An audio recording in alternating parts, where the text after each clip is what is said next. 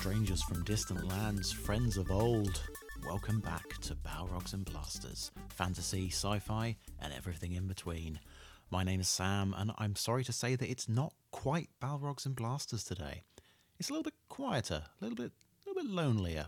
And that's because my co-host Patrick is not here with us today. Patrick, unfortunately, has been under the weather, so we weren't able to do an honest-to-goodness episode for you guys this week.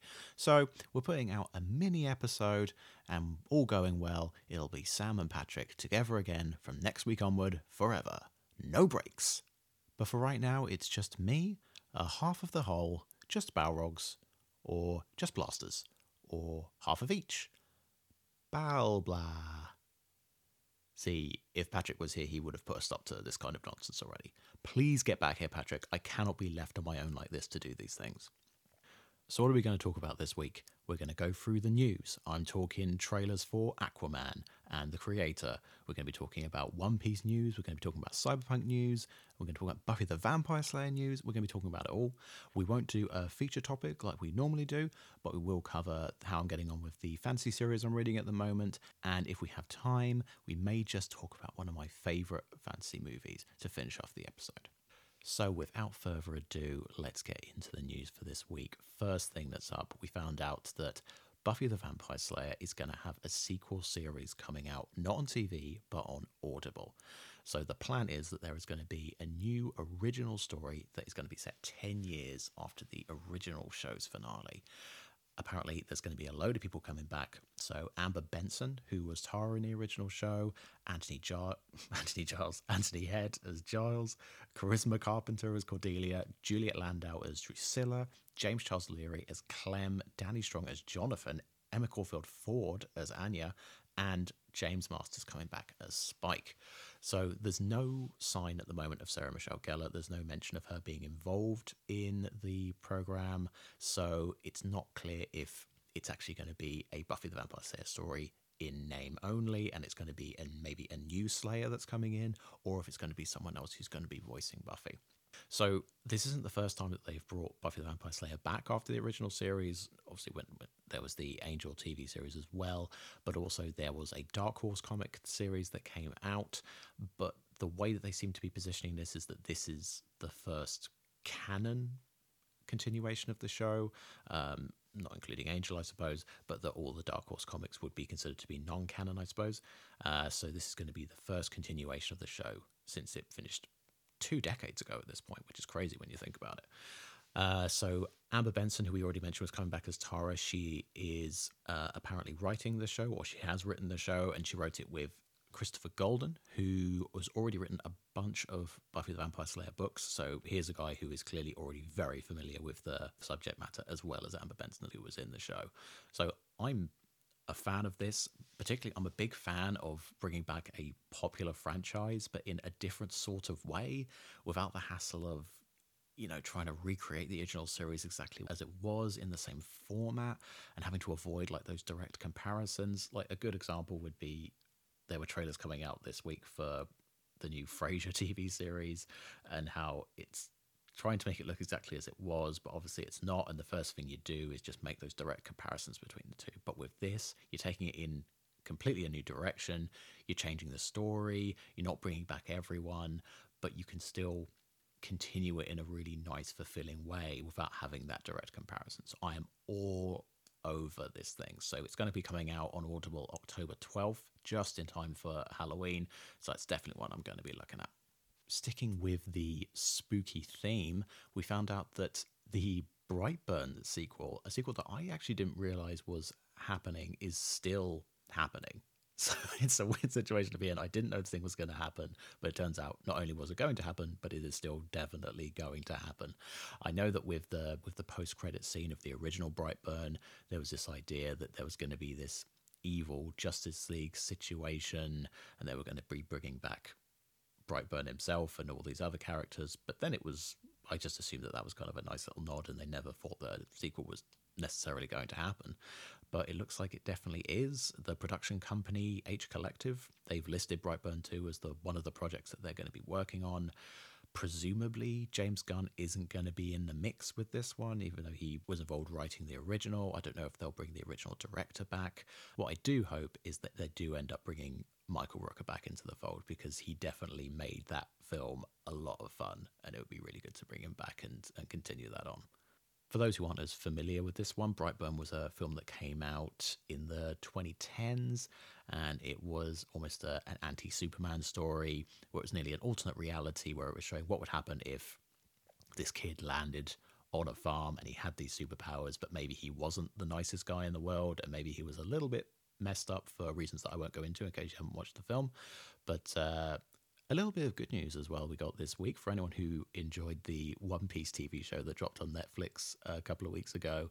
It is definitely getting a season 2. So Netflix forwarded it. They're talking to the original creator, and it looks like everything is moving forward based on what's been a pretty positive response to this show from audiences over the last couple of weeks. Now, we're going to be probably talking about our thoughts on One Piece next week and how it compares to other Western anime adaptations. So won't go too much into my feelings on this one before next week, but it is a good thing to see. Like, we saw that they brought out Cowboy Bebop last time around and it didn't really work out, and there wasn't a second series. But with this one, they've clearly had a lot of investment and a lot of vested interest in making it work. Apparently, it costs 17 million or so per episode, which I think for Netflix is their second most expensive show after Stranger Things. So there was clearly a feeling that this was going to go well, and it seems like it has. So hopefully we're going to be hearing more about that very soon. Now let's get down to the trailers that came out this week. We got a final trailer for The Creator, which is the new movie coming out from director Gareth Edwards, who directed Rogue One, as well as the first Godzilla movie. It's a very Nolan-esque trailer. It's really atmospheric. It's not super long, but it's got a lot of new imagery in it. There's not a lot new about the story or any kind of new dialogue, but it's definitely just giving a sense of the atmosphere and the scope of the movie. I'm super excited about this movie. I love Gareth Edwards. I love the stuff he does. Everyone talks about his ability to make scale look really realistic and make big things look really big and give them weight and stature. So it's going to be great to see how he manages that with this movie. And already looking at the trailer, it seems like he's definitely bringing that sense of scale back in. He's going full sci-fi epic, which is always really good to see. It looks like a really big swing, which, whether it works or not, is always super entertaining. So definitely going to have to go and see this one when it comes out. We also got a trailer for the DLC for Cyberpunk 2077 Phantom Liberty. So this one was all cinematic, full Idris Elba, basically taking over what Keanu Reeves was doing for the original trailer for Cyberpunk 2077. It looks fantastic. The direct comparison I made with this was, does CG Idris Elba look better than CG Harrison Ford in Indiana Jones and the Dial of Destiny? I know it's not a direct comparison you can make because Idris Elba is in a fully CG world when he's in this trailer, and Harrison Ford is around regular aged people. But it just looks really spot on, and even though it's just the cinematic, it's a really good indication that this stuff is going to be gorgeous when it comes out. And it's nice to see, announcements of a Cyberpunk 2077 release that aren't steeped in controversy or worries about bugs and all of that. So hopefully this one will come out and it will be a nice kind of fully fledged seamless release, which I'm really looking forward to. But the biggest trailer we got this week by far has to be for Aquaman 2. We already got a teaser a few days before, and then there were reports that came out that director James Wan does admit that having kind of teaser trailers or trailers for trailers is a silly way of going about things. And then we very quickly got the actual trailer out, which was great. What a bizarre situation to be in with this film. My biggest question going in and before I saw the trailer was, is this going to be a completely different take than the original Aquaman movie to reflect that this whole DCEU universe is coming to an end? Or is it going to be exactly the same old original recipe Jason Momoa Aquaman with something maybe tacked on at the end to basically show that the universe is finishing up? Based on this trailer, my guess is it's the second one, because it seems a lot like the original movie. I don't know the last time I watched the original Aquaman movie, but I think if you'd shown me this and said that it was footage from the original movie, I may not have guessed that you were lying. So it's similar enough kind of stuff. Like Momoa is back, Kidman is back, Temuera Morrison's back, Patrick Wilson's back, Yahya Abdul-Mateen is back, and they're all having a grand old time. Black Manta is now the main villain, and he's got the power of the mystical ancient Black Trident, which seems kind of super convenient because it also goes with his name and his whole outfit, and it's not like he's got like a gaudy topaz trident that he's trying to show off with his outfit or anything like that. But he's causing big problems, and Aquaman is here to sort it out by teaming up with his half brother Patrick Wilson's Orm. But here's the thing about it though, like Aquaman was such a huge movie, like in terms of battle and set pieces and spectacle, and I'm not necessarily sure I'm seeing anything in this trailer which ups the ante in that way. Like, I know that Aquaman is a dad now and he's actually the king, so he's more about protecting his son and protecting his people, more so than the original one, which is about him essentially meeting his destiny. And maybe that's how they'll change the stakes a bit, but there was no action set pieces in the trailer that seems super above and beyond the first movie. Now, maybe they're saving stuff, maybe there's secret stuff that they can't show right now that will really kind of step things up, but it'll be interesting to see how that plays out. I mean, one of the biggest questions about this trailer for a lot of people was, are we going to see Amber Heard in it? Because there were a lot of rumors and speculation flying around that her role was being pared back following all of her legal dealings with Johnny Depp, and then the studio was sitting back saying that no, that isn't the case, that it's going to be the same sized role. And I think people came to this trailer with the same questions as they did with the Loki 2 trailer and Jonathan Majors. You know, given all the stuff that's going on in the background, were they going to remove him entirely, or were they going to keep him in the mix? And I think we got the answer, because overall in the trailer, I think there's one proper shot of Amber Heard as Mera. Like, I may have missed some other shots, but if I did, then they weren't very clear. And the one shot that I remember of her is that she seems to be trapped in a room and trying to break out of it, which, I mean, as a metaphor, is pretty on the nose, as it feels like she's actually trying to break out into the trailer itself instead of being trapped in this one frame. You know, you have to ask in that situation, were the people making the trailer trying to feed into the story and into the intrigue around Amber Heard? You know, maybe not. But it will be interesting to see like what role she plays in the movie as a whole, because it's still a big ensemble cast, and it's, with the first one, it was really her and Jason Momoa basically going through all the adventure together. But in this one, it seems like it's going to be more Jason Momoa and Patrick Wilson. So it'll be interesting to see what her role ends up being. We also found out this week in Marvel news that the Marvel VFX workers have unanimously voted to unionize, which is good. Yeah, they should be unionized. This seems to be a positive knock-on effect from the current strikes that are going on. The union that only works as Marvel's in-house VFX workers, so it's not the larger Disney VFX group, but apparently Disney's visual effects crews have filed for their own similar kind of election to decide whether or not to unionize themselves. So it'll be interesting to see how that plays out as well. And it'll be interesting to see if they follow suit and this knock-on effect continues. And it looks like the Marvel VFX workers will engage in some kind of bargaining negotiations with their employer to figure out what their final contract's going to be. So hopefully that all goes well for them. Good luck to you, men and women who work in the Marvel VFX industry. So one of the last things I wanted to talk about is the book that I'm reading at the moment. So the last couple of weeks, Patrick and I talked about the sci-fi or fantasy novels that we're working through at the moment. At the moment, I'm working through R.J. Barker's The Bone Ships, which is the first book in the Tide Child trilogy. I'm about 3/4 of the way through it now.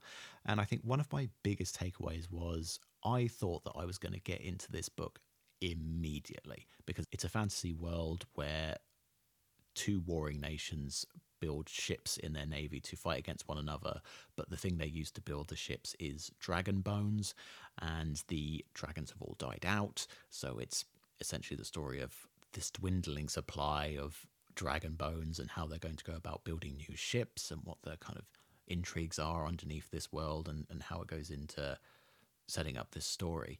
And considering the fact that I've been watching One Piece at the moment, and I've been in a whole lot of different fantasy stuff that's based around the sea and ships and sea monsters, which is stuff I absolutely love. I was surprised that when I started reading this book, I found it really tricky to get into it. And I think one of the reasons was it ends up doing one of my bigger pet hates with fantasy or sci-fi novels, but it tends to be fantasy novels mainly, where the world building gets in the way of the story at the start. And that tends to happen when there's too much world building that's done too fast, and you're ending up with paragraphs upon paragraphs of descriptions and context and exposition without anything really happening. And it tends to slow things down, and it can make a story kind of tricky to get into, because what you really want at the start, at least from my point of view, is that, you want to get to know the characters and get to know what's going on with the story and kind of get things moving quickly. But when you've got an explanation of how the sun's called a different thing and all the religions are different and how they have different names for all these different things in their world, and they have different names for different days of the week, and it's fine to introduce that, over time, but it doesn't all need to be in the first 10 pages or so. But unfortunately, it kind of peters out after the first few chapters when everything's established, and it's a solid read, and I would recommend it, just with the caveat that that's something you're going to come across at the start of the book. I think at the start I didn't think I'd continue into the next two books in the Tai Child trilogy, but now I think I will carry on, and hopefully it will follow more like the latter half of the first book than the first half. Now, we don't tend to give homework on Balrogs and Blasters. We don't believe in it. We're not big fans of it. But what I did want to mention on this episode, since I've left to my own devices, is if you are looking for a fantasy movie that maybe you haven't seen before, I want to recommend to you 1999's The 13th Warrior. If you've heard of this movie, I'm sure you have your own opinions on it, but it is one of my, I think, all-time favourite fantasy movies. It's based on a Michael Crichton novel called The Eaters of the Dead, which is in itself like an alternate take on the Beowulf mythos. It's got Antonio Banderas in it, and it's got a load of other kind of notable character actors, as well as actually Omar Sharif. Essentially, Antonio Banderas' character is banished from Baghdad to distant Scandinavia, where he meets a band of Vikings who he gets involved with when they're called to aid a king who's having an issue with a big old band of monsters. So, as you can imagine, lots of fun sword and sorcery ensues. It was directed by John McTiernan.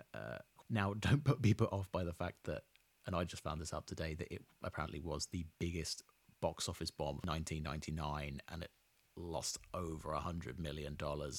But I think beyond that, it is a really solid fantasy story. It holds up pretty well.